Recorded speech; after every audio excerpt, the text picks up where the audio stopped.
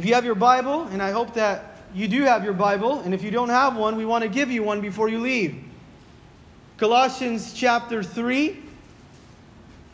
We're going to continue studying through our series, Rooted and Grounded, every first Sunday of the month, which is our Communion Sunday. And today's title of the message is, What do you do with your freedom today? What is it that you're doing with your freedom today? I want to ask you that question. Yesterday we celebrated the independence of our country, or the freedom that we enjoy in this country. And as we celebrate that, we moreover as believers today, before we go to the table of communion, we are also going to celebrate our spiritual freedom. And our spiritual freedom begins at the cross. And every other freedom that we enjoy of here on earth is from there. In fact, I want to let you know that if you have not received the forgiveness of God at the cross from your sins, if you have not received that type of freedom, then you are still living as a slave to sin. And the amazing thing about what we're going to talk about today is that we no longer are slaves to sin because of Jesus. We are free. We're free from the bondage of sin. We're free from death. We are free from the penalty and from the judgment that one day we had to pay. But because of Jesus Christ on the cross now, we have freedom. But what are you doing with that freedom today? I want to ask you, especially in the times that we're living in today, how do you use your liberty? In fact, in Galatians chapter 5, verse 13, Paul tells the church of Galatia this, For you, brethren, have been called to liberty. We are all called to liberty. However, he says this, do not use your liberty as an opportunity for the flesh. Do not use your liberty as an opportunity for the flesh, but through love serve one another. In fact, the Bible tells us, and here in Colossians we're going to learn that our liberty ought to be used so that we can live a new life. Your liberty is not so that you can go back to the old life that you used to live. And through the entire book of Colossians here, through this letter, is all about keeping Jesus the priority of your life. You see, we don't know much about freedom until we really realize and understand how the priorities of our lives look. Then it tells you what you're doing with your freedom. Your Christian priorities and our values are so important because we ought to live a life of holiness and of obedience, of no compromise in this world. I love what the very well-known author and preacher Vance Havner said. He said this, in our well-intentioned identification with the world, we do not mold it, it molds us. We are not to be isolated, but insulated, moving in the midst of evil, but untouched by it. See, there are times in our lives that we want to now go into the world to reach the world, and we think oftentimes that as we are now in the world, or intentionally now identifying with the world, that we are going to change it. But the moment that you try to identify or become relevant to the culture and the world around you, that's when the world starts to change you and you're not changing it. And this is exactly what we're going to talk about, our Christian priorities today. Your Christian priorities, my Christian priorities, begin with a Christian worldview. Now you have to ask yourself, what is a Christian worldview today? A Christian worldview is that you interpret everything in life and the current events in life and the decisions and the choices that you make through the Word of God. A Christian worldview. How is it that you're making the decisions, the values, the morals, the things that you stand for? Are they in light of, or are they now being interpreted in light of the truth of God's Word? That is a Christian worldview. You see, here in Colossians chapter 3 is going to tell us what the priority is with a Christian worldview. Can we pray right now? Lord Heavenly Father, we thank you. We thank you that today we can come, Lord, and you are our priority. We ask, Lord, that as you are our priority, as we choose to live and pursue a life with a Christian worldview, Not a culture worldview, not a media worldview, not a relevant worldview, but a Christian worldview that assesses everything through the light of God's Word and truth. That today we would get our priorities straight and in order. That we wouldn't want to be of the table of communion, but also belong at the table of the world. We have to choose. We thank you because your blood cleanses us from all sin. And we ask, Lord, that we would realign our priorities to your word this morning. It is in Jesus' name we pray, and together we said, Amen. Now it tells us this in Colossians chapter 3, verse 1. If then you were raised with Christ. If is a conditional word. I love it. Because it's assuming now, or since now, you have been raised with Christ. Seek those things which are above, where Christ is sitting at the right hand of God. Verse 2. Set your mind on the things above and not on the things of the earth. For you died, and your life is hidden with Christ in God. And with Christ, who is our life, appears, then you will also appear with Him in glory.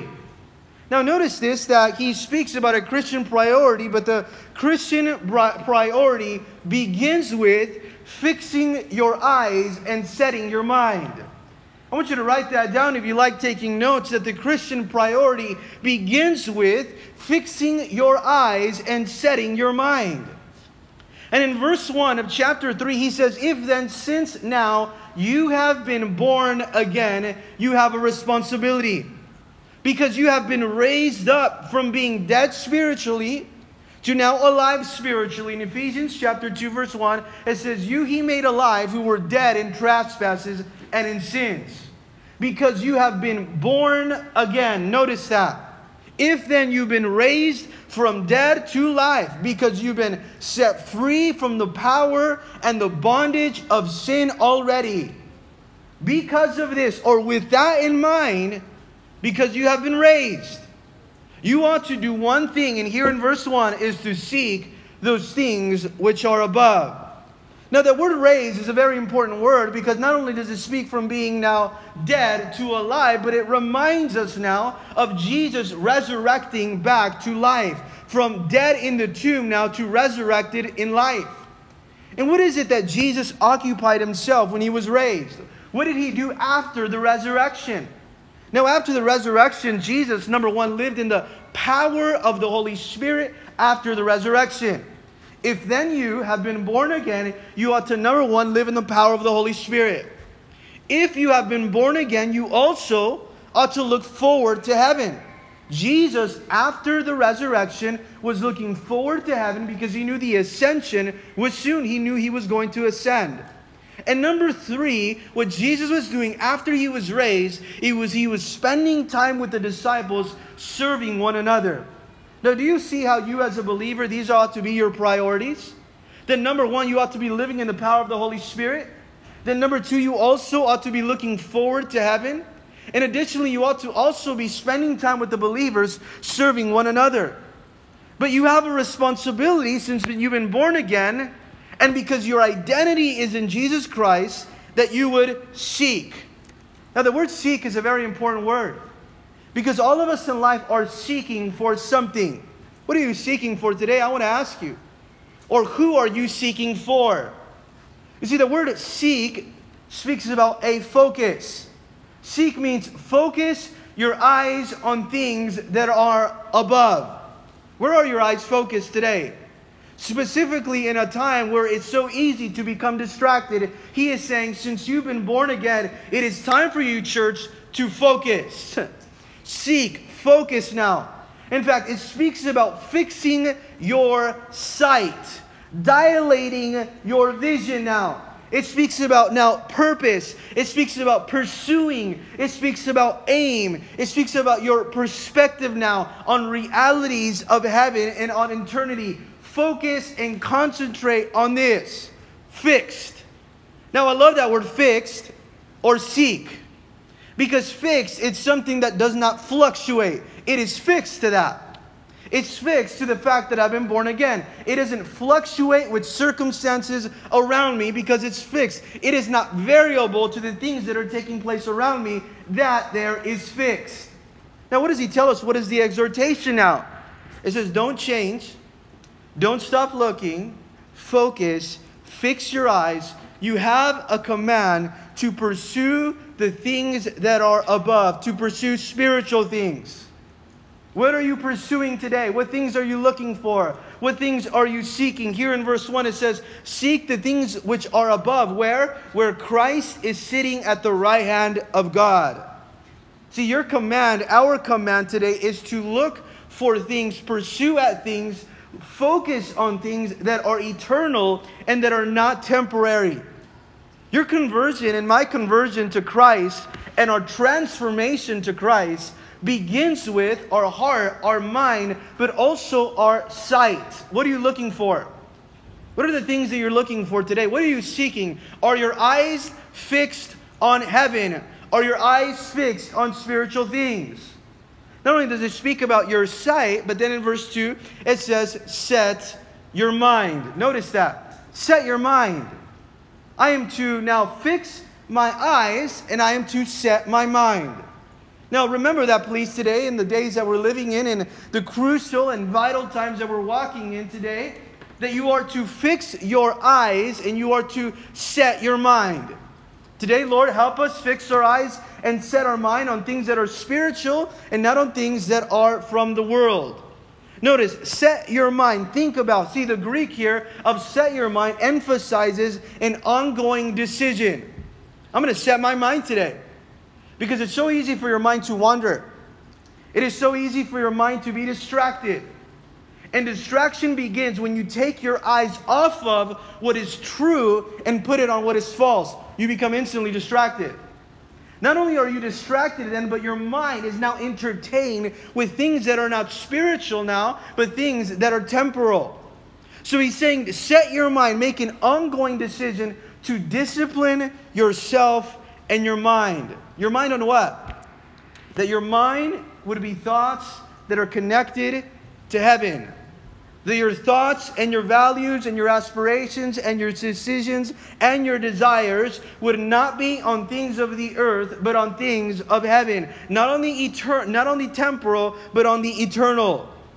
Now, do you see how important it is for us as believers to have a fixed sight and a set mind?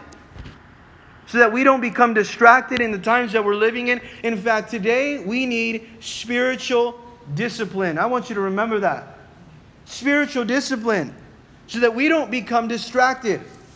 Today you will either be, as we walk out of church, you will either be disciplined in the way that your sight is, in the way that your mind is, or you will be distracted. And when you're distracted, you're walking away from God and His purpose in your life, and you start to satisfy and give in to the desires of the old man and not walking in the new man that God has called you.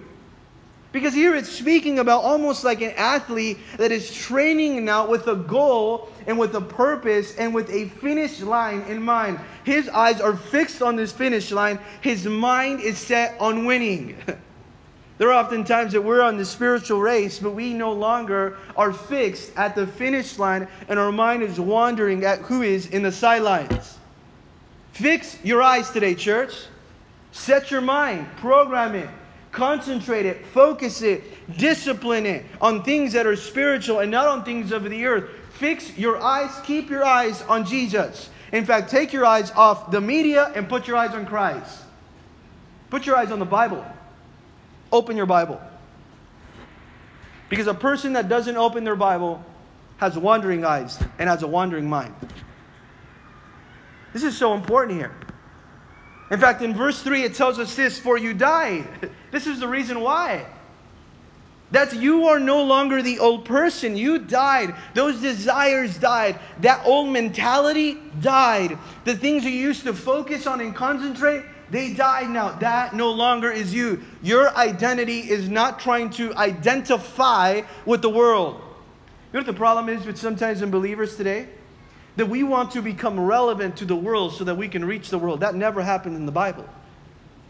Your identity is not found in how you can become more like the world. Your identity is how you can become more like the image of God. You died, and so did that old image. Notice here in verse 3, for you died, and your life, your entire life, is hidden with Christ in God. What does that mean? You died, those desires died, that old life died, and your new life, the life that Christ has given you, is hidden. Now, hidden means that it is reserved. Hidden means that it is kept away, set apart. It is separated now. Do you see how your life is hidden today? I want you to know that your life is hidden. It is not for everyone. Your life is not for everything. Your life is not for anything. Your life is hidden. It is reserved. It is set apart now for God. You belong to God. You were bought with a price. Now, do you see how he's talking about our new nature? In fact, in 2 Corinthians chapter 6, verse 20, Paul reminds the church in Corinth, you were bought with a price. Therefore, glorify God in your body, in your spirit, which are God's. Glorify God in your new nature. Verse 4, look what it tells us. So that, fixing your eyes and setting your mind is so important, so that when Christ, who is our life, appears. Now, circle, underline, when Christ, who is our life. Our career is not our life. Our work is not our life. Sports are not our life. Music is not our life. Entertainment is not our life. In your new nature, Christ is your life. That is your mission statement. That is your life verse. Friends are not your life. Family is not your life. God is your life. A lot of times we say family first.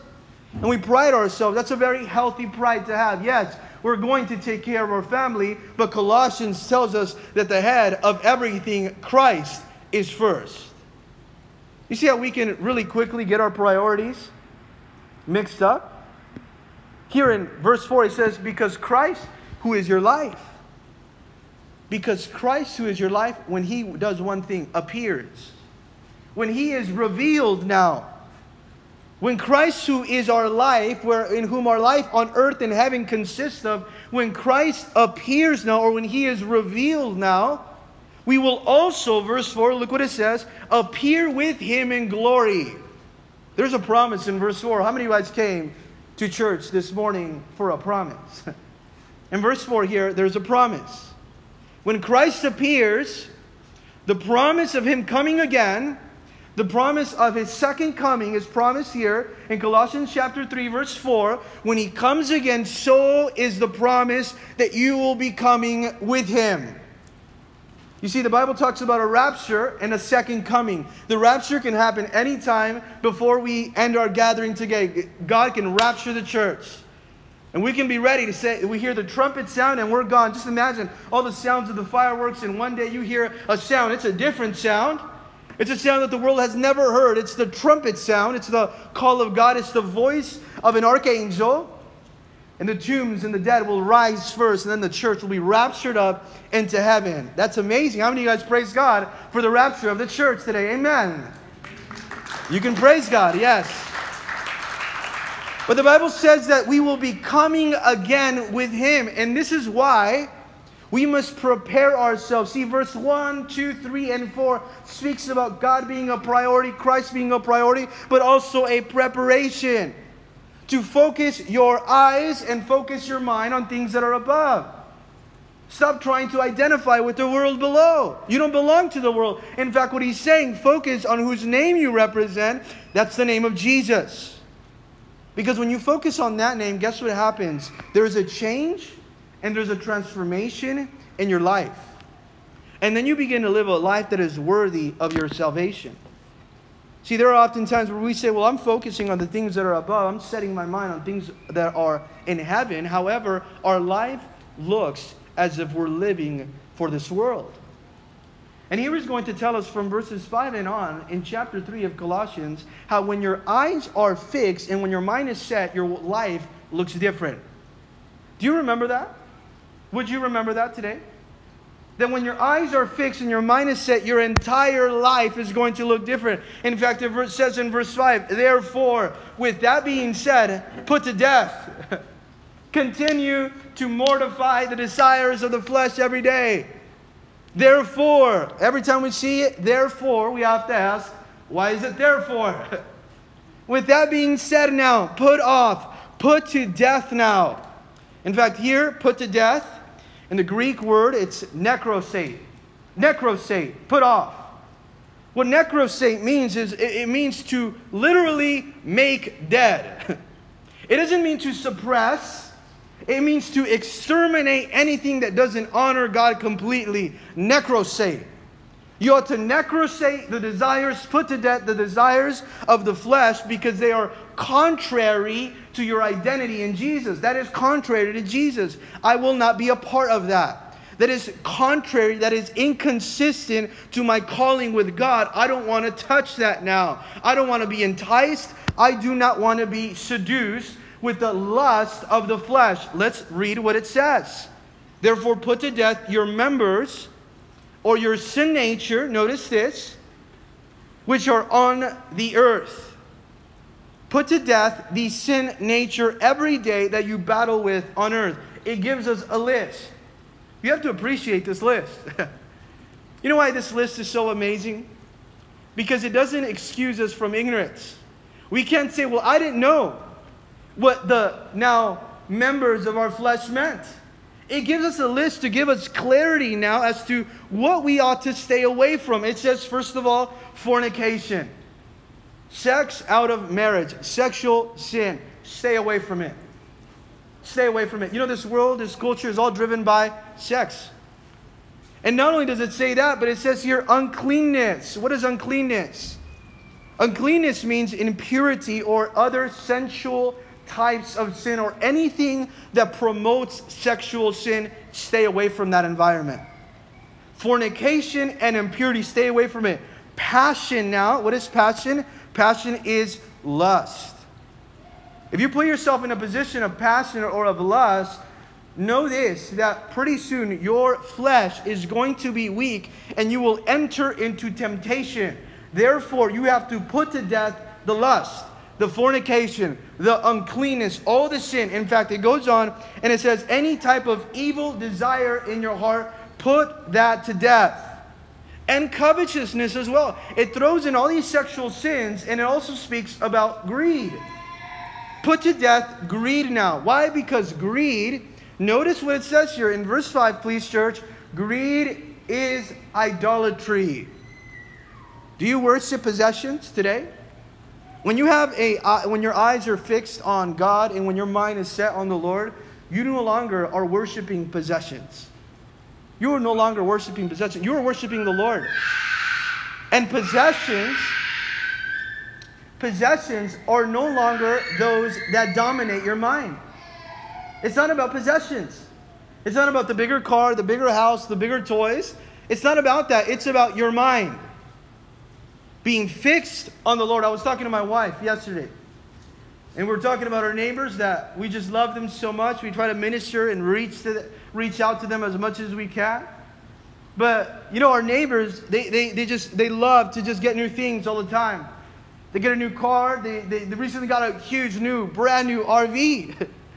And I told my wife, I'm just so thankful that we don't care about those things. So these would be very expensive neighbors to live next to. You have to keep up with everything. But he's saying, put off fornication, lust, impurity. Also, put off, listen to this, what does it say? Put off now any type of covetousness or of idolatry. Let's keep reading here, verse 6. What does it tell us? Because of these things, the wrath of God, or because of these sins, the anger and the judgment of God is coming upon the sons of disobedience. When you give in to these things, the judgment of God is going to come upon the sons of disobedience. You have to ask yourself the question today, who will you identify with, the world or with Jesus? Who are you going to identify with? Who do you want to be known by? What are you trying to prove? There are oftentimes we want to be known by the world instead of being known in the presence of God. Verse 7, in which you yourselves once walked when you lived in them. Now it goes on in verse 7, it speaks about your testimony, because it says this, you also walked in those sins one day. But that was your past life. That is a past tense. The wrath of God is coming upon a lifestyle or a world of that type of judgment, and you once walked in the works of the flesh in the past. But now you no longer are to live in sin. Verse 8 it says, but now. It goes from your past in verse 7 to your present in verse 8. That used to be me, but that's not me anymore. I don't want anything to do with that. I don't want anything that promotes that. I don't want anything that affiliates to that any longer. But now, you yourselves are to, listen to this, put off. Like dirty clothes. Before you can put on the new clothes, what do you have to put off? Old, dirty clothes. Put off these. Now you would say, well, you know what? I am not living in any kind of sexual sin. I'm not, in greed or in covetousness. That's not a sin that I battle with, or fornication or adultery, anything like that. But it also speaks about any area of your life that you may compromise, specifically in your tongue. And it says, put off now anger, wrath, malice, blasphemy, filthy language out of your mouth. Any dirty language, any gossip, any slander, any evil speaking, any backbiting is just as much of the old man as the sexual sin. All of these sins are part of the old man. You have to put these off. That these are in the image of the old man. The old man, the image of the old man is a fallen man, but the image of the new man is Jesus Christ. Now, the old man had a master, and that master was its flesh. Now the new man also has a master, and the master of the new you, of your new nature, your new spiritual nature, the master of you now is the Spirit of God living inside you. Notice what it says here, put this out of your mouth. Now verse 9, do not lie to one another, since you have put off the old man with what? Its works. Don't lie. Don't speak evil, but also don't lie. You know what? Deception is it's so crazy today. Because deception lying doesn't only mean that you're not telling the truth. It also means that you're twisting the truth. It means that you're masquerading the truth. In fact, don't lie to one another. It means do not keep anything away from one another. Be transparent with one another. It speaks about integrity. A person that has integrity, we've been talking about it on Wednesday night. A person that has integrity is a person that has nothing to hide. A person that refuses to live a lie. Integrity. Nothing to hide. Don't lie to one another, it's saying here. Why? Because our identification is based on our transformation in life. In Romans chapter 6, verse 1, we see that Paul is saying, what then? Shall we sin so that grace would abound? Certainly not. How shall we who died to sin live any longer in it? We're not going to live in it no more. We've died to that. We're not going to live in it any longer. But verse 10 back to Colossians chapter 3, it says, and have put on the new man. You put off the old man. And verse 10, you're putting on the new man. Put off the old man, put on what? The new man. And the new man is renewed.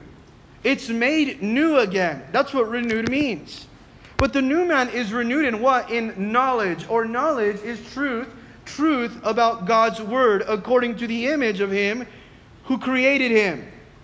Be renewed in the knowledge of Him who created you. See, the way that you can put on or be renewed is, first of all, you have to put off the old. But then as you are renewed, or the new man starts to grow in your life, notice how He says this, renewed as you learn now the truth or the knowledge of your Creator, and you have hunger now to know what God says in His Word, that you become more like Him, and there's a spiritual growth. That's why it says, to the image of Him who created Him. In order you be more like His image, you have to be renewed in your mind and in your knowledge to say, my knowledge, my mind is focused on the truth of who God is. I am being renewed and I am looking more like Christ every day. That's the question today. Are you looking more like Christ every day? Is there any image or any resemblance of the Father? Because you're spending time with Him. Notice verse 11. I love verse 11. It's so important for us today. Where there is in the new man, with the renewed mind, with the renewed heart, there is neither, notice here, Greek or Jew, circumcised or uncircumcised, barbarian or Scythian, slave nor free, but listen to this, but Christ is all and in all. Christ is supreme. And in the new man, when your mind and your heart is renewed, there is no racial, cultural differences or lines or barriers that man has created because of the old man. Do you see how the new man no longer looks at these cultural, racial statuses as differences, but they see everyone as a part of the family of God, and it is in God that these barriers are broken in society that man has created? Now this is so important, because it's only the power of the gospel in Jesus Christ here in the new man that breaks these barriers. Nothing else will break the barriers that man has created. We might want to institute different types of laws, but until we change the heart, nothing has really changed. It is in the new man. The new man, his mind is renewed, his heart has changed. Therefore, he sees everyone not as a Jew or a Greek, but as a child of God. Notice that the new man sees everyone as a child of God. The born again person sees one another as a child of God before anything else. You see, your first identity is not in your culture. Your number one identity is in Christ as a child of God. And when people ask you, we ought to be more proud to represent our identity as a child of God than anything else. Anything else. In fact, you're a citizen of heaven. That changes everything. Your citizenship is in heaven. That's when you truly know that your eyes are fixed and your mind is set. I'm living as a citizen of heaven here on earth. Now verse 12, as we continue reading, therefore as the elect of God are chosen to God to be holy and loved by Him, holy and beloved, put on. What are we going to put on? We already learned what we're going to take off. This is what we're going to put on. This is the branding of our new clothes. Tender mercies. Now, this is all about how you treat people. This is all about your relationships. Tender-hearted means be sensitive to others, have a heart of compassion. Put on a heart of compassion. Put on kindness. Care about your neighbor's good. Put on kindness. Put on humility. Put others first as well. Because when you put these on in humility, you also can show a gentleness and a patience. Gentleness and long-suffering. Now, this is all about your relationships with other people. Do you see how you cannot put on these things until you have put off the old man? The problem sometimes is that we want to carry the old man with us, but still bear the image of the new nature, and that is impossible. It is impossible to have the undergarments of the old man and try to look like Christ. We have to put those things off, so that we can put on tender mercies, kindness, humility, meekness, long-suffering. Notice this, verse 13, bearing with one another. Bearing with one another, what does that mean? Put up with one another, church. With the person that you met, it's just so tough for me to, spend time with that person. Putting up with one another. That's just what it says. Enduring, bearing with one another, and forgiving one another. Not only am I going to be patient, I'm going to patiently endure now. And I'm going to forgive if anyone has a complaint against one another. Even as Christ forgave you, you also must do. Now, it's not an option. It's not a suggestion. It says it's a commandment. You must do it. If someone has offended you, now you have a responsibility to be patient with that person. And you have a commandment now also to forgive that person. How? Even as Christ forgave you. Now, you ought not to forgive that person the way you forgive, but the way God forgives. If that person has offended you. Now, how did God forgive you? He forgave you when you did not deserve forgiveness, number one. That person doesn't deserve it. Perfect, just the way you didn't either. Even as Christ forgave you. He forgave us when we didn't deserve forgiveness, number one.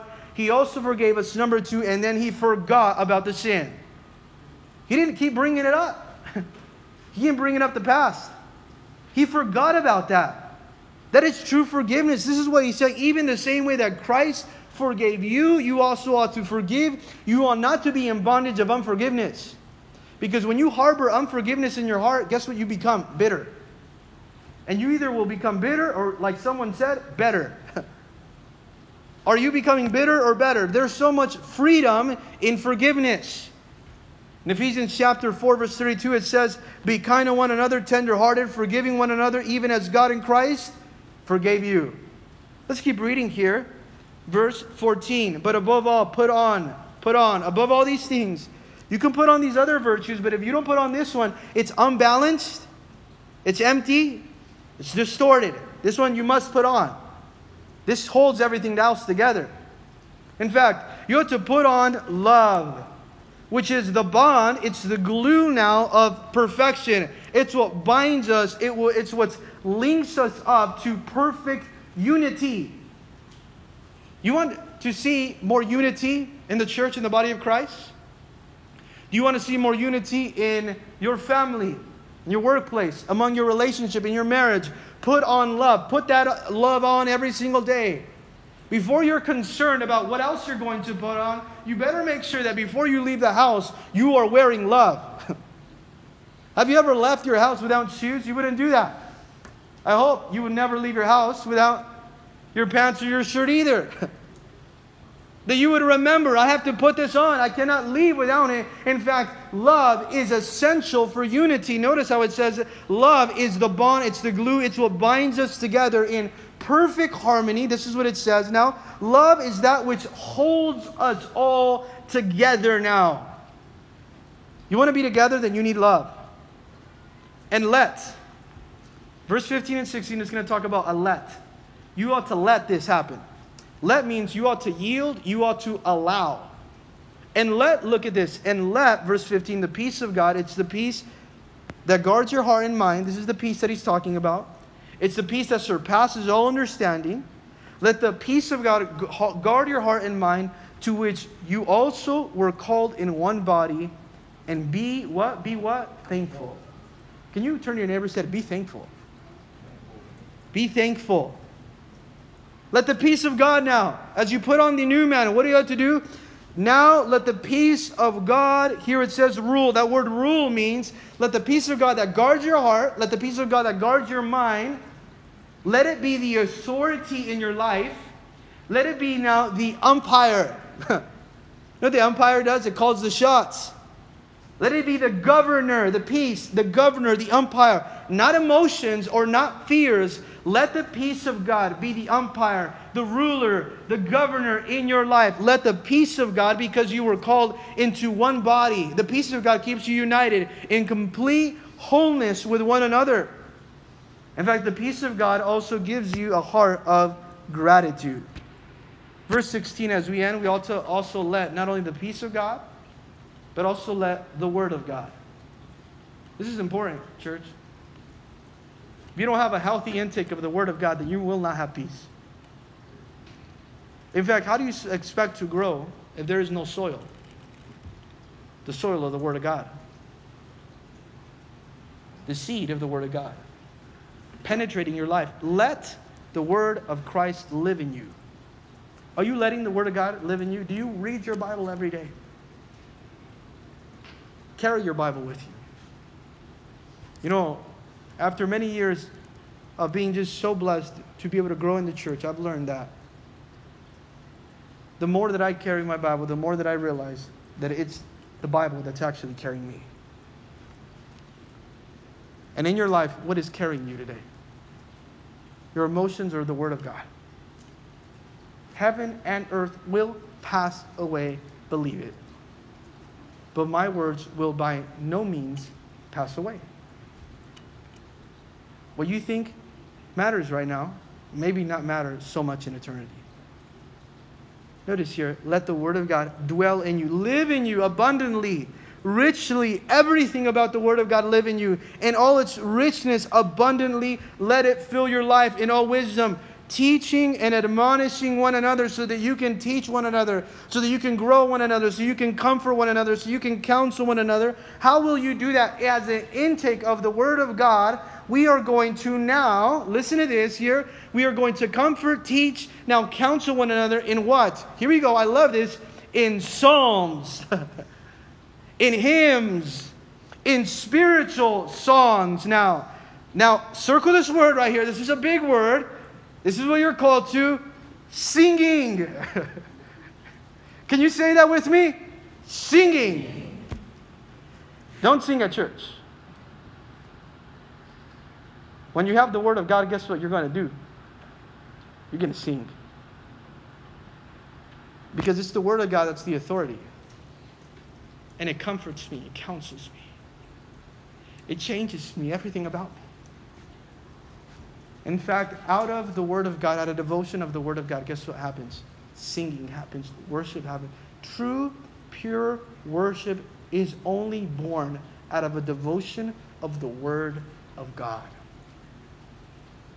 And then you can do verse 17 and 16 and 17. Admonish with psalms, hymns, spiritual songs, not worldly songs. Well, can I listen to secular music? Is this song good? Can I just, man, I love bumping this in my car. Spiritual songs that are going to feed your soul with the grace of God in your hearts to the Lord. What you listen to, what you sing to, it's because it's in your heart. And whatever you do, verse 17 as we end, this is amazing. Whatever you do, the new man, please, in word or in deed, in whatever you say or in whatever you do, do it all in the name of Jesus, the Lord Jesus, giving thanks to God the Father through Him. If you can't, notice this, and I want to say this, and I'm going to be very direct because I have to. If you can't do it in the name of Jesus, then don't do it at all. If you can't thank God and give glory to Jesus, then you have no business doing it at all. In fact, what he's saying here, and whatever you say and whatever you do, let it be consistent to who He is and to what He wants. Oh, but I want. It's because you don't understand. This is what I feel. Whatever you do and whatever you say, listen to this, let it be consistent to who He is and to what He wants, because your new nature doesn't live for you. Your new nature doesn't revolve around self. Your new nature revolves around God now. And if you can't glorify God with it, and if you can't give thanks to God for it, then you don't want to be a part of it at all. Ask yourself the question here. If I say this or if I do this, is it, number one, wise? Is this wise? And number two, is it appropriate? Because just because you feel like you want to be a part of it doesn't mean it is wise, and it does not mean it's appropriate. Can we pray? Lord Heavenly Father, we thank you, God. We thank you, Lord, that we have been raised in Christ, Lord. The old man has been put away. And the new man is so glorious in you, Jesus. It's glorious, God. We ask, God, that we would put to death the old. That in everything, whatever we say and do, we would do it to Jesus, for Jesus, unto Jesus. Give us our Christian priorities, Lord, our values, Lord, that they would be consistent to who you are. We thank you, Lord. In Jesus' name.